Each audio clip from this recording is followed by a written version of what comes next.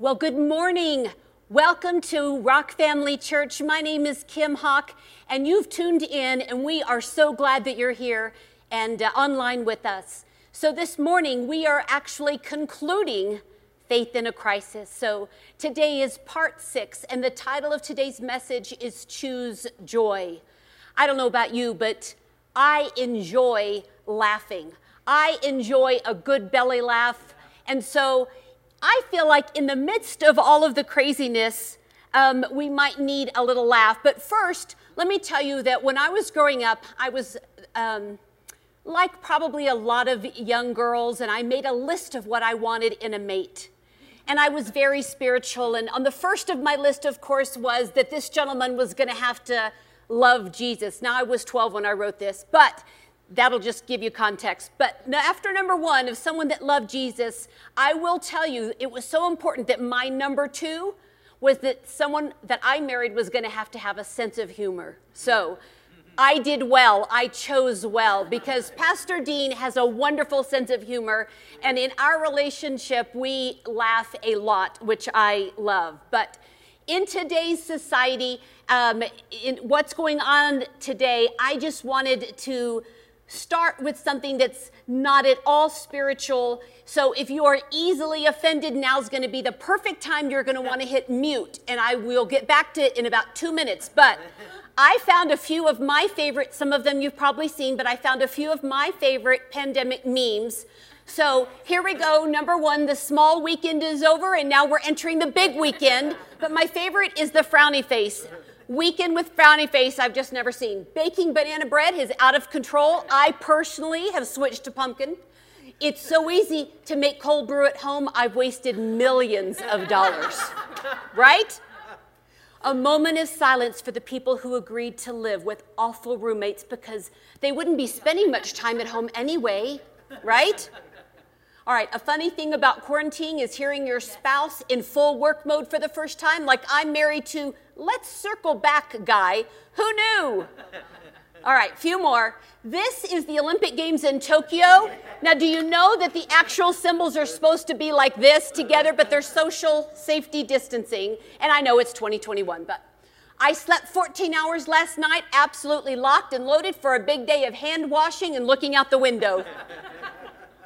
All right, someone asked me if I was concerned about getting the coronavirus. This was so me about 10, 15 years ago. I was exposed to the germs my kids brought home from Chuck E. Cheese's. You can't scare me. All right, just a couple more. Costco stopped serving samples because of the coronavirus, so now I have to actually feed my kids this weekend. That's a problem. Can we all just agree to gain 15 pounds? That way, none of us will have to feel weird about it. Thank you. And the last one is, here's the original Zoom meeting. Some of you are too young to even know what this means.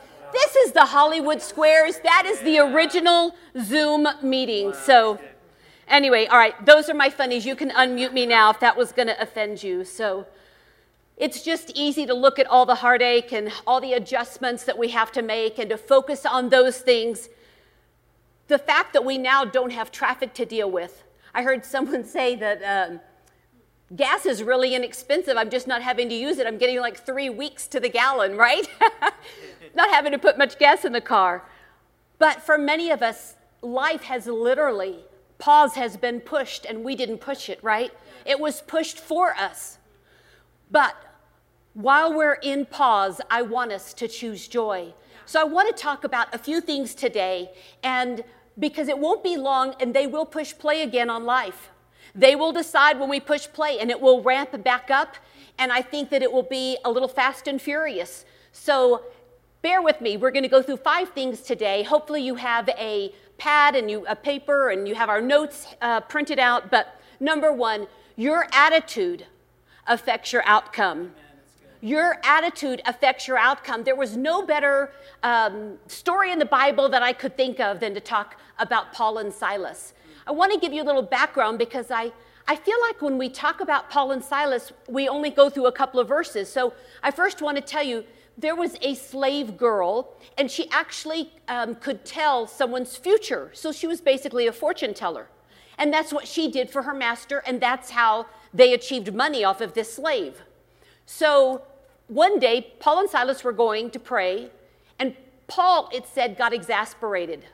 I love that about Paul, because I've been exasperated before. And so it says he was exasperated, and he actually just cast out the demon in the girl, and the demon left her, so she could no longer tell fortunes. So her slave master was upset, right? He wasn't going to achieve that income from her. So let's pick up. This is in Acts 16, the whole scripture 16 through 26, but I want to pick up in verse 22. A mob quickly formed against Paul and Silas, and the city officials ordered them stripped and beaten with the wooden rods.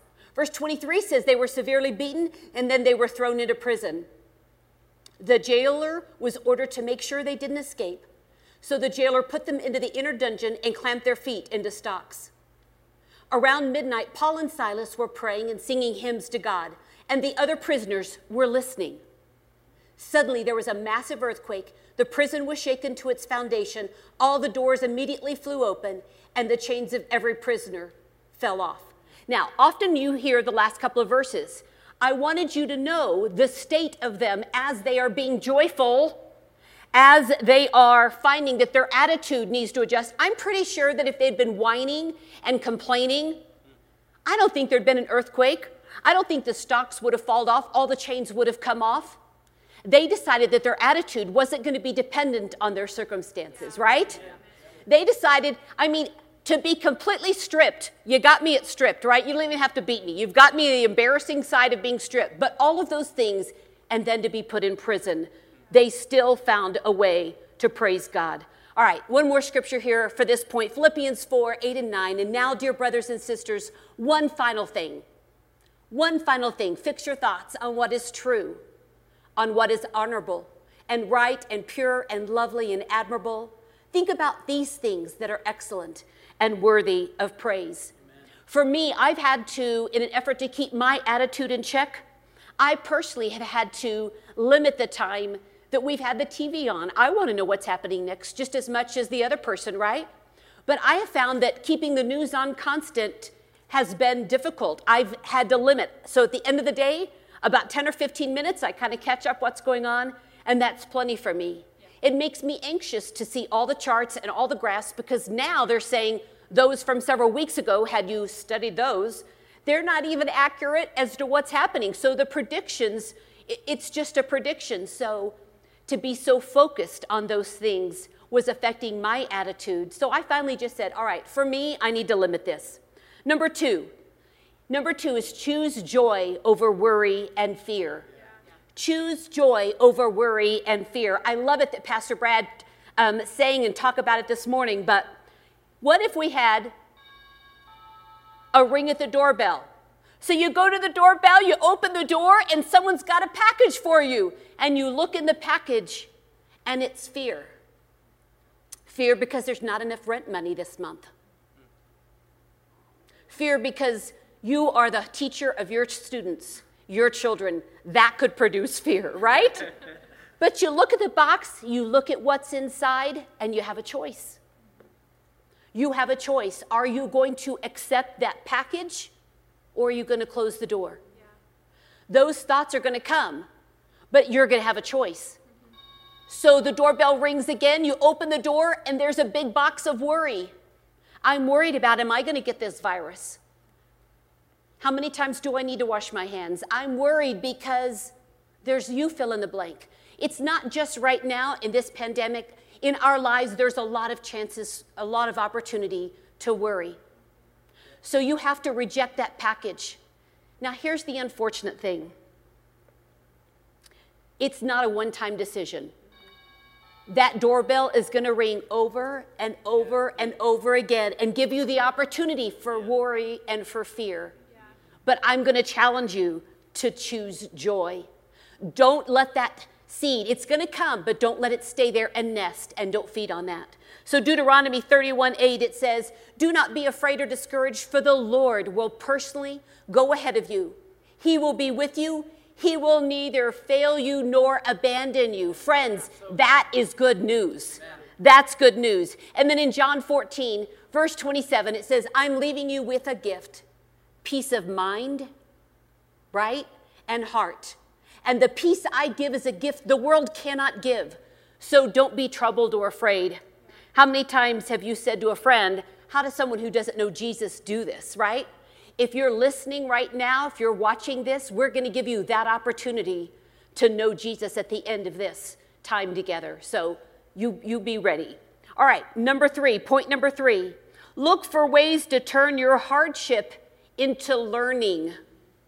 What can I learn from this? When I look back at this experience or any challenging experience, I want to be able to ask myself, were you gracious in the grocery store when you didn't get the toilet paper and someone else did, right? Were you gracious and were you tolerant to your family? I will tell you that for the first time in the year 2000, Dean didn't get up and go to work to an office. He started working at home when we moved to Colorado. That was challenging. So I'm just going to be honest. Many of you didn't get that choice. You didn't decide to work from home. Someone decided for you. Or you're not working, which creates even more tension, right? So many of you have been put into those circumstances, but I hope you'll be able to look back and say, I was tolerant and I was gracious of my family members, of the fact that I've got a lot of kids in the house, whatever that is. So what is it that you're learning? What is it that you're learning? Maybe you moms, you're saying, this is what I'm learning. I'm learning that I appreciate teachers. That may be what you're learning. You may be learning and saying, I learned that I appreciate servers at restaurants, right? I've actually appreciate a dishwasher. I emptied it twice one day. When I started refilling it for the third time, I said, we are cutting down a tree or something because we are using paper. So I'm just saying, what are you appreciating and what are you learning? Here's one more thing that I've learned. I'm learning that I need a hug. Not just from my spouse, but I'm learning I'm a hugger. I'm known for being a hugger. And I'm learning that I appreciate those hugs even more than I did before, because I'm doing without. So that's what I'm learning. I want to tell you about another quarantine experience, and I have to read it, so you'll have to excuse that, but I want to get it right. So back in the 1600s, listen to this. In 1665, a social distancing order emptied campuses throughout England as the bubonic plague raged, killing 100,000 people, and that was about a quarter of London's population, and it did that in 18 months. A 24-year-old student from Trinity College in Cambridge was among those forced to leave campus, returned indefinitely to his childhood home, and his name was Isaac Newton. And his time at home during this epidemic would be called his years of wonder.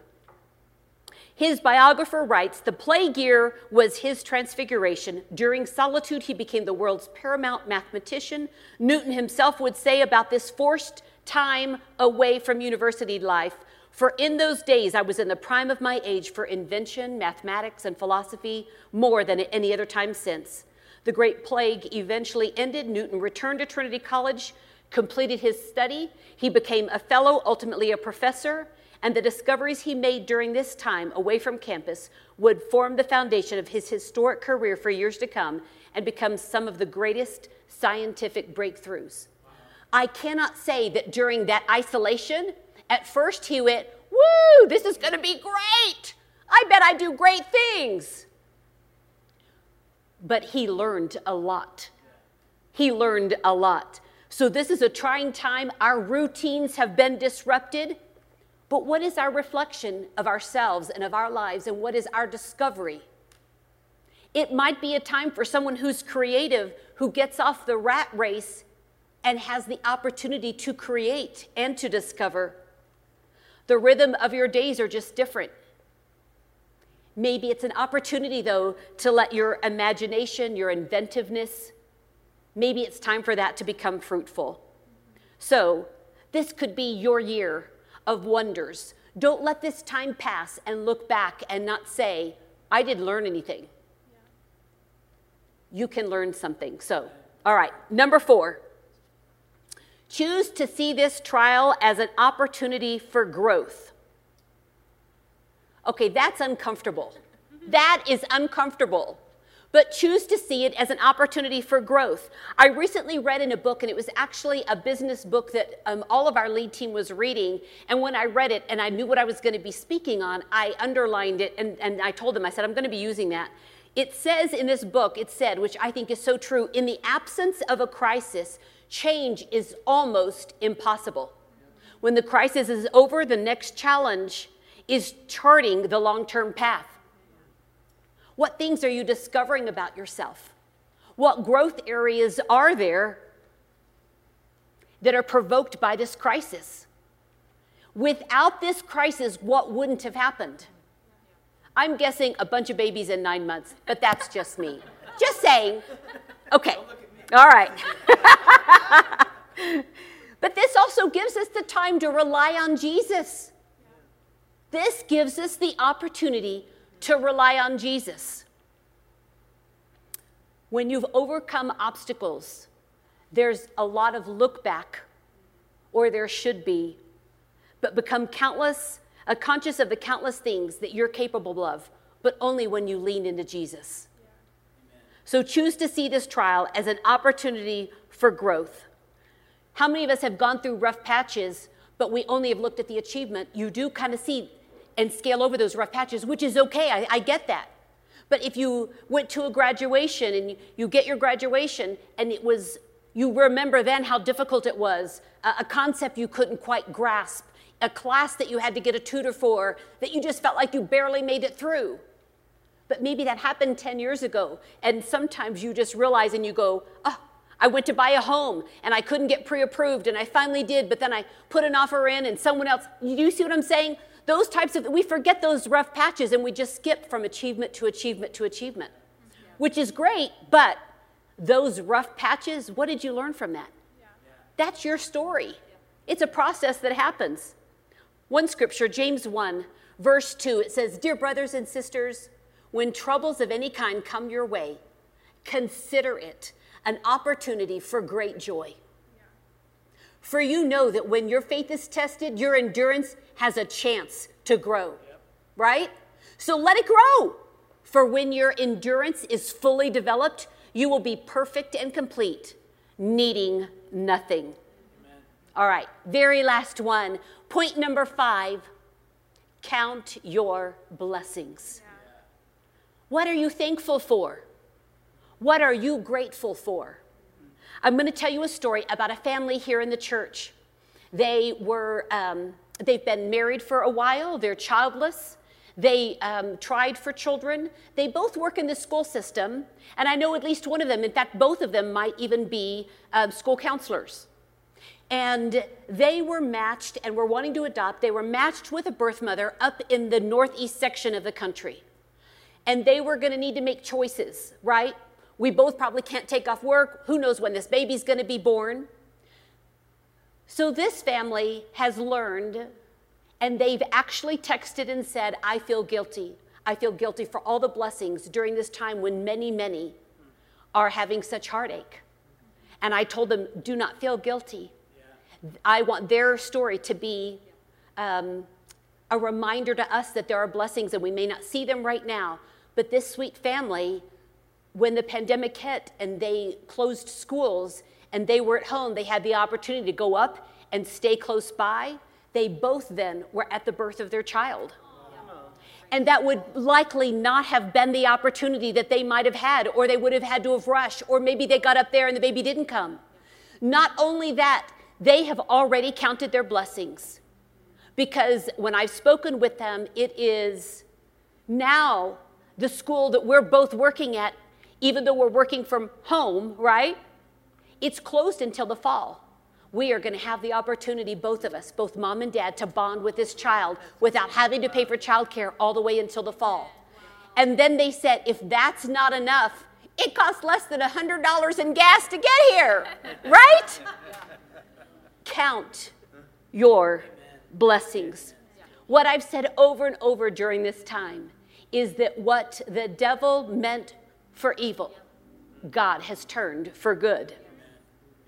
What is your good? Maybe you've been so wrapped up in the other stuff that you haven't even paused to count your blessings. What is your good? Your good is going to look different to a lot of people, but you have good. You just need to look for it. Watch for it. Don't focus on the bad. I want to read one more scripture before we close. And Peter's writing to Christians who are scattered. They've been persecuted, and they are coming from Rome. Here's what he wrote to encourage them.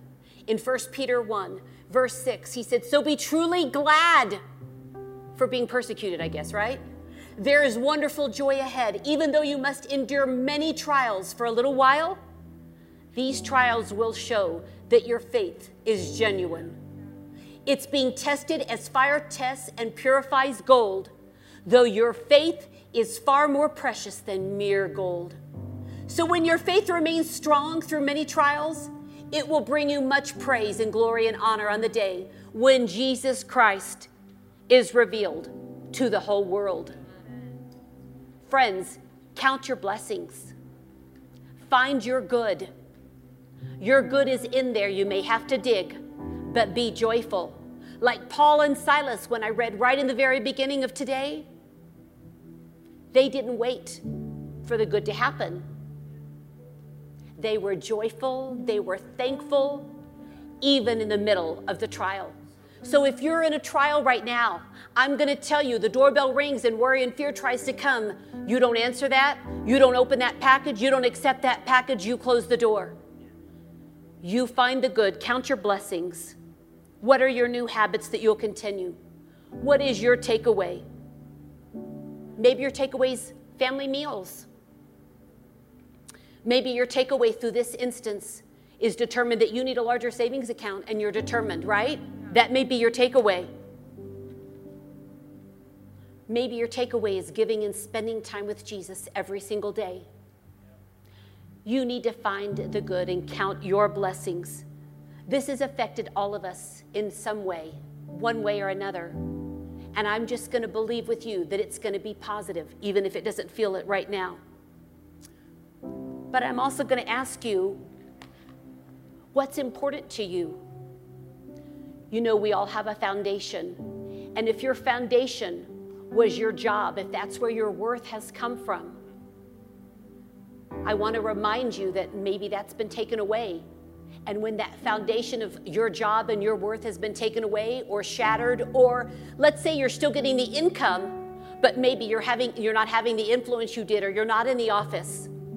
I don't know what that looks like for you. But if your foundation and your rock is Jesus, and this little sliver up at the top is a job, if that was taken away, your foundation's not shaken. So you need to remember that Jesus needs to be your foundation. And if you're watching today and you're saying, Jesus is not my foundation, that is not my rock that I've built my life on, you're not watching today by accident. This is the most important decision you will ever make in your life. When Jesus is your foundation, when things like this do happen, it's still hard. I'm not going to lie to you. It's still difficult.